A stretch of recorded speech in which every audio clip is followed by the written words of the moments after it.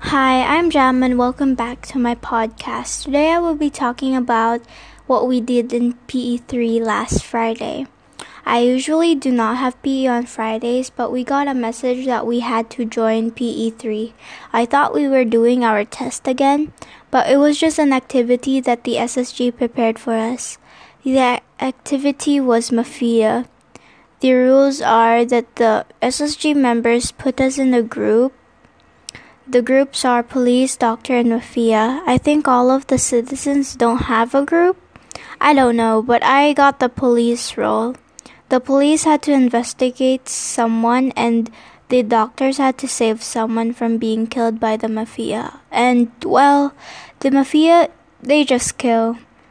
We all introduce ourselves, but in different roles. Like I introduced myself as a very rich businesswoman, but not a police. As we started playing the game, me and Daniel were investigating who the mafia could be, and I think we chose John, but it wasn't him.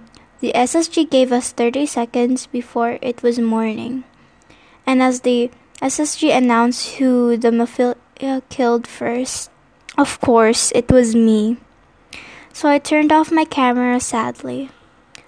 More people died, and I noticed that mostly all girls are dying. I was suspicious, but I was dead, so I can't really investigate anymore.